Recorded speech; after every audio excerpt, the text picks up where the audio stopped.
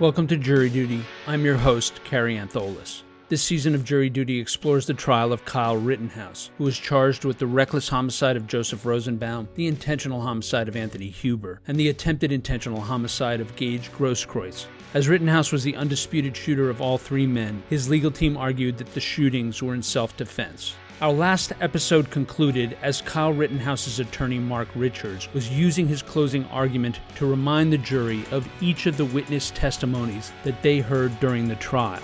On today's episode, we pick up Richards' closing as he continues that process. That's coming up after the break.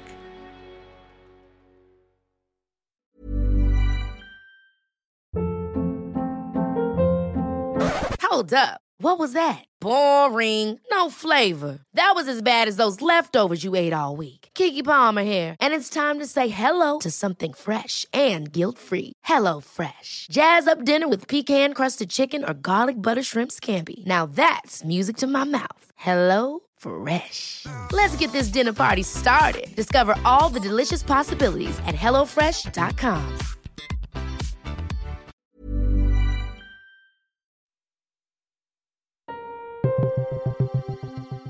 As we concluded our last episode covering the closing by the defense, Rittenhouse attorney Mark Richards was summarizing the contributions of each of the witnesses in the trial and displaying slides of each individual on the court TV screens. Today, we continue that process. Again, the defense attorney's dual purpose here is to remind the jury of the testimony they've heard in the case and to suggest that many of these prosecution witnesses have either actually helped Rittenhouse's case or been motivated by bias and or potential personal benefit. The next witness up is Jason Lukowski.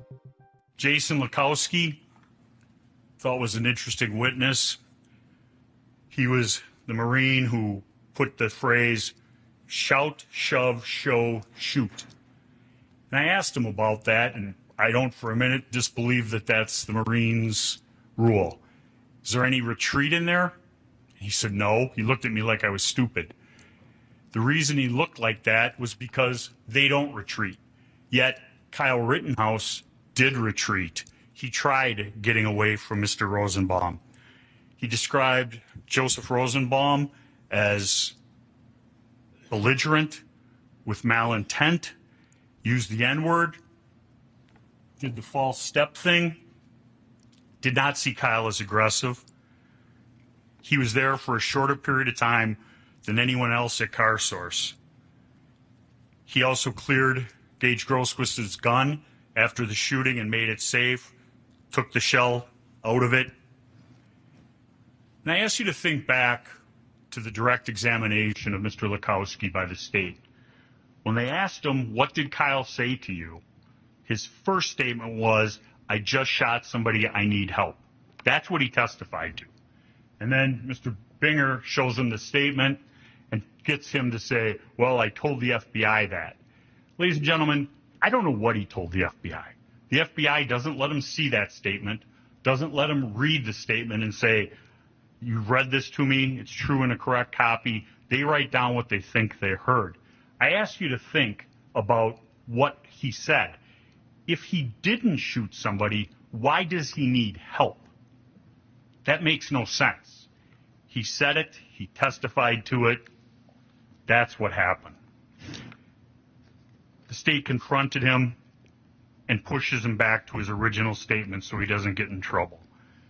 He put the tourniquet on Gage Grosskreutz.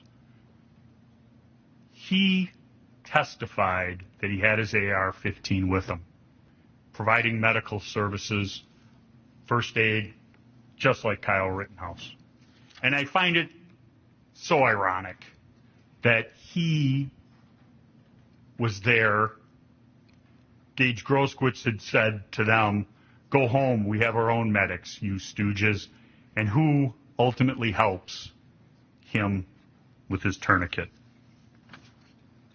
Sarah Hughes, her testimony, she reminded Mr. Huber and his girlfriend they needed to be home by curfew. Obviously, not advice that was followed.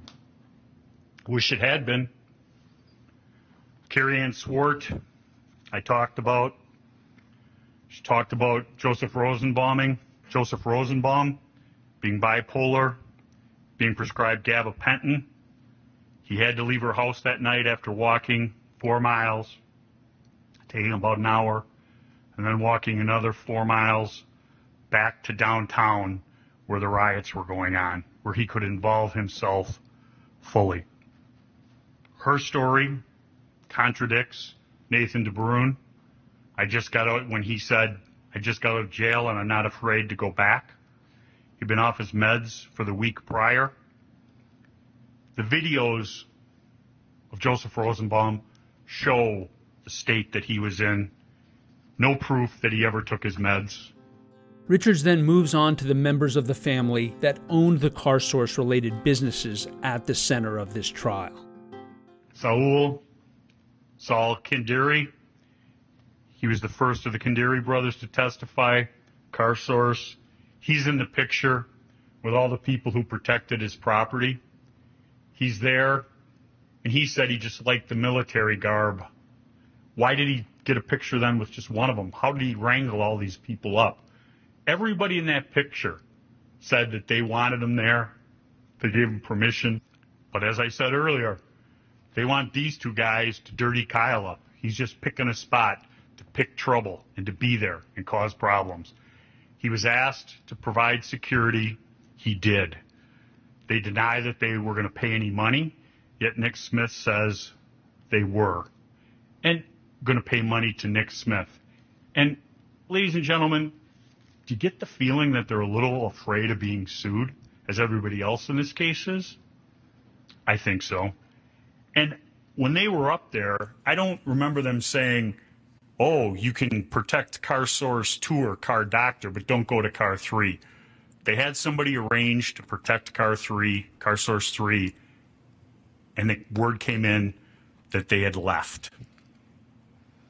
Dominic, Balch, Joanne Fielder, all of them say they had permission. Why would they lie about that? How does that protect them? They're not charged with anything. Who's the people who are lying here? Sal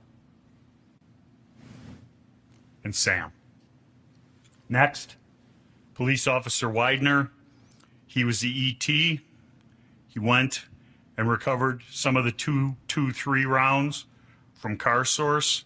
I believe he found 3 of them. The other 2 were found 3 days later. He photographed a mask. He didn't find the bag, and we do not concede that there was nothing in that bag. Not for a minute. They have the burden of proof.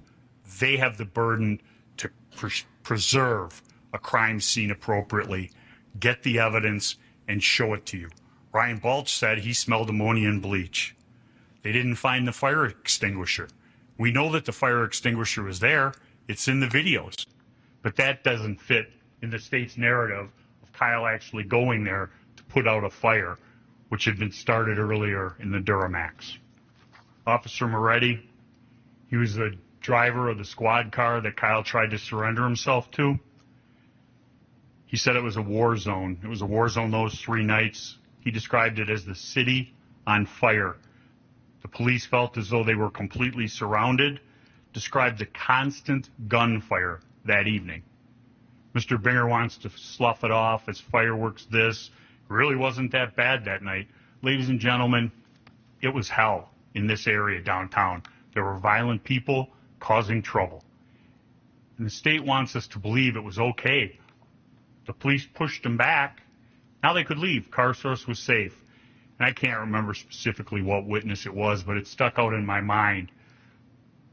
The witness said the police pushed him back, let him back, pushed him back, let him back. And a lot of the burning happened late at night, that witness said. Ryan Reynolds here from Mint Mobile. With the price of just about everything going up during inflation, we thought we'd bring our prices down. So to help us, we brought in a reverse auctioneer, which is apparently a thing.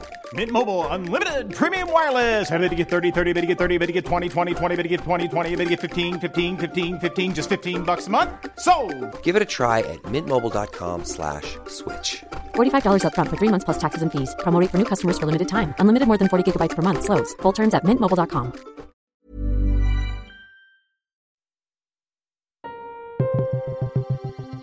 Richards arrives at complaining witness Gage Grosskreutz and reprises his familiar reference to Grosskreuz's lawsuit against the city of Kenosha. Gage Grosskreutz, 10 million reasons to change his statement. His attorney is sitting in the courtroom, has been sitting in the courtroom when he testified. If he's just your average complaining witness, why get a lawyer? What do you got to hide? He didn't have a valid concealed carry permit. He wasn't charged. He lies to the police about being armed that night. He said he dropped his gun going down the street. Ladies and gentlemen, that's what's called obstructing.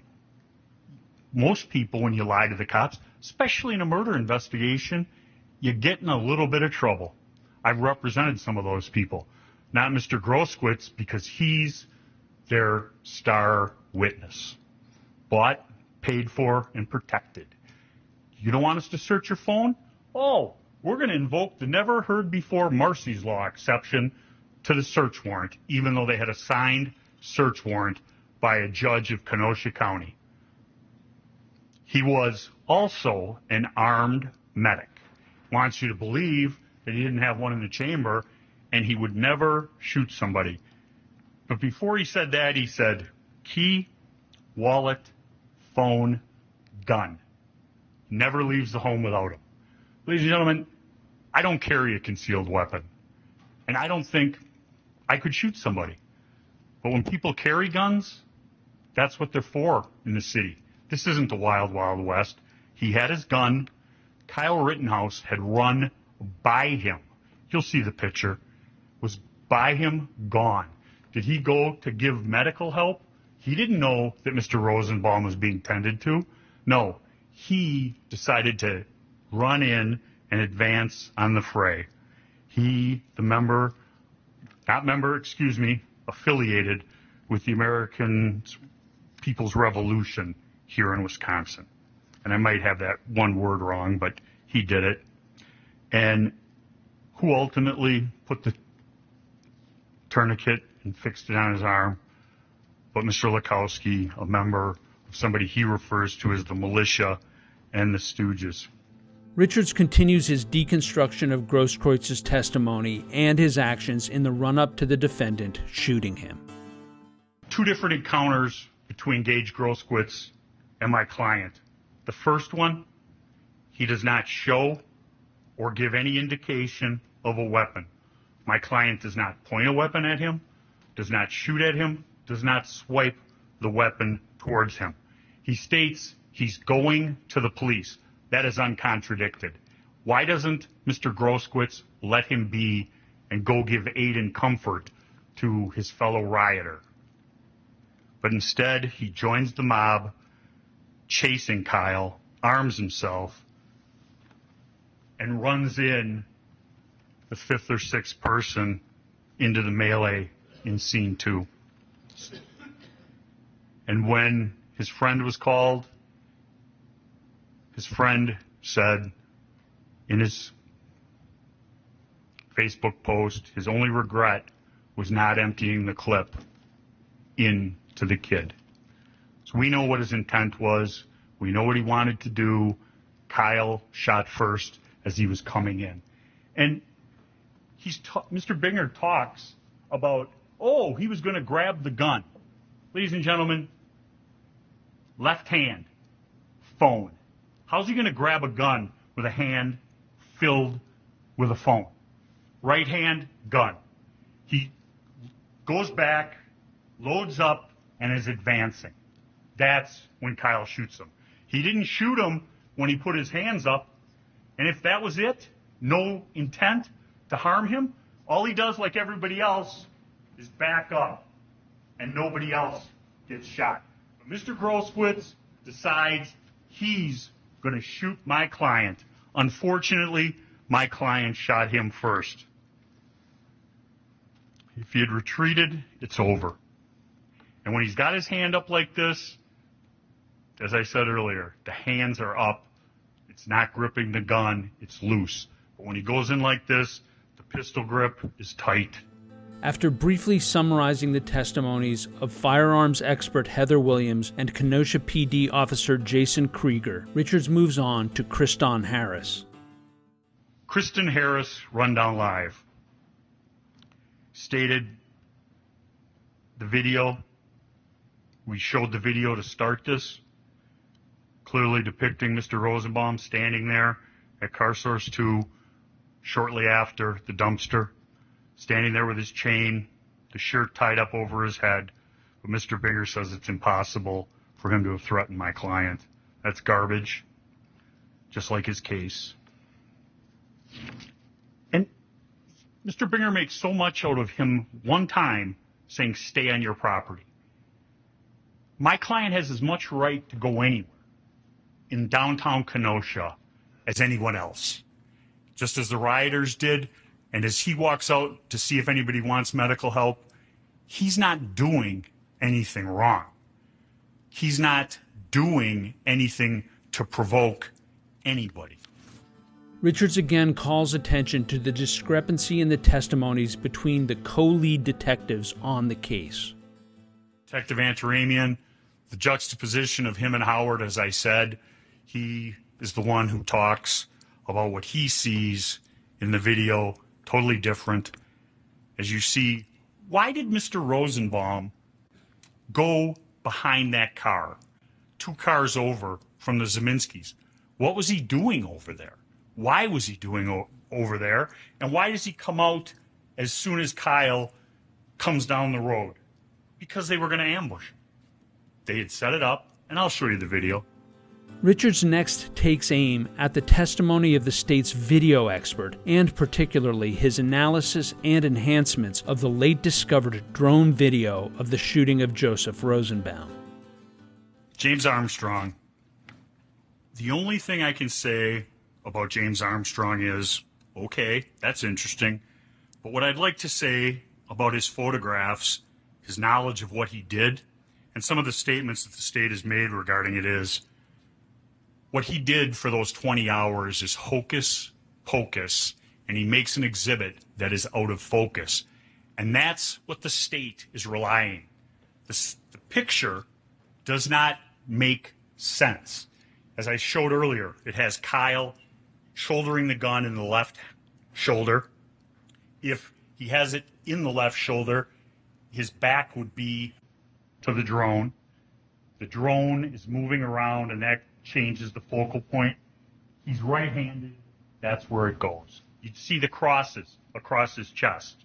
But no, they need him to have somehow pointed a gun at the Zeminskis. I don't for a minute concede he did, but we know that Mr. Zeminski has been armed all evening. How would pointing a gun at Mr. Zeminski provoke Joseph Rosenbaum, who, according to the state, earlier in the case, they didn't even know each other? But I think they had to run away from that because there's so many pictures of them together. Mr. Armstrong's photograph, testimony, it took 3 days and 20 hours worth of work to come up with that picture. It went from color to black and white, and he admitted he never compared it to the original photograph. Still shot. Didn't take into consideration the fact that the drone was moving. The word peer-reviewed, state has said.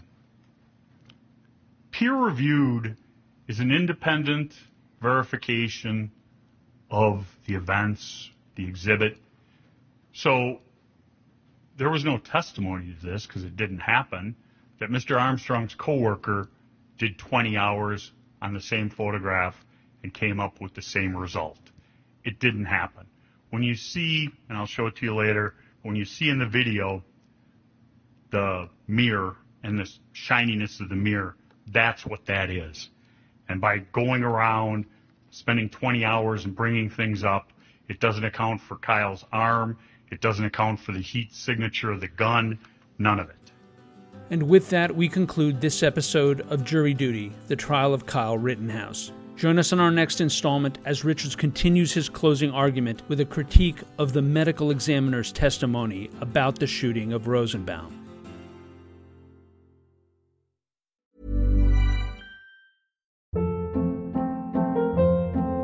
Hold up. What was that? Boring. No flavor. That was as bad as those leftovers you ate all week. Keke Palmer here, and it's time to say hello to something fresh and guilt-free. HelloFresh. Jazz up dinner with pecan-crusted chicken or garlic butter shrimp scampi. Now that's music to my mouth. HelloFresh. Let's get this dinner party started. Discover all the delicious possibilities at HelloFresh.com.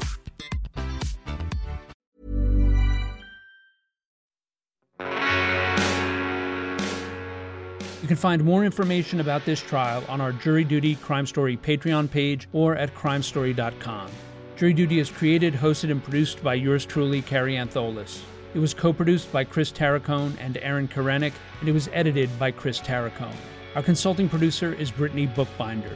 Music for this episode was provided by Strike Audio, and Trial Audio is courtesy of Law and Crime Networks. Thank you for joining us, and we hope you will come back for the next episode of Jury Duty, the trial of Kyle Rittenhouse.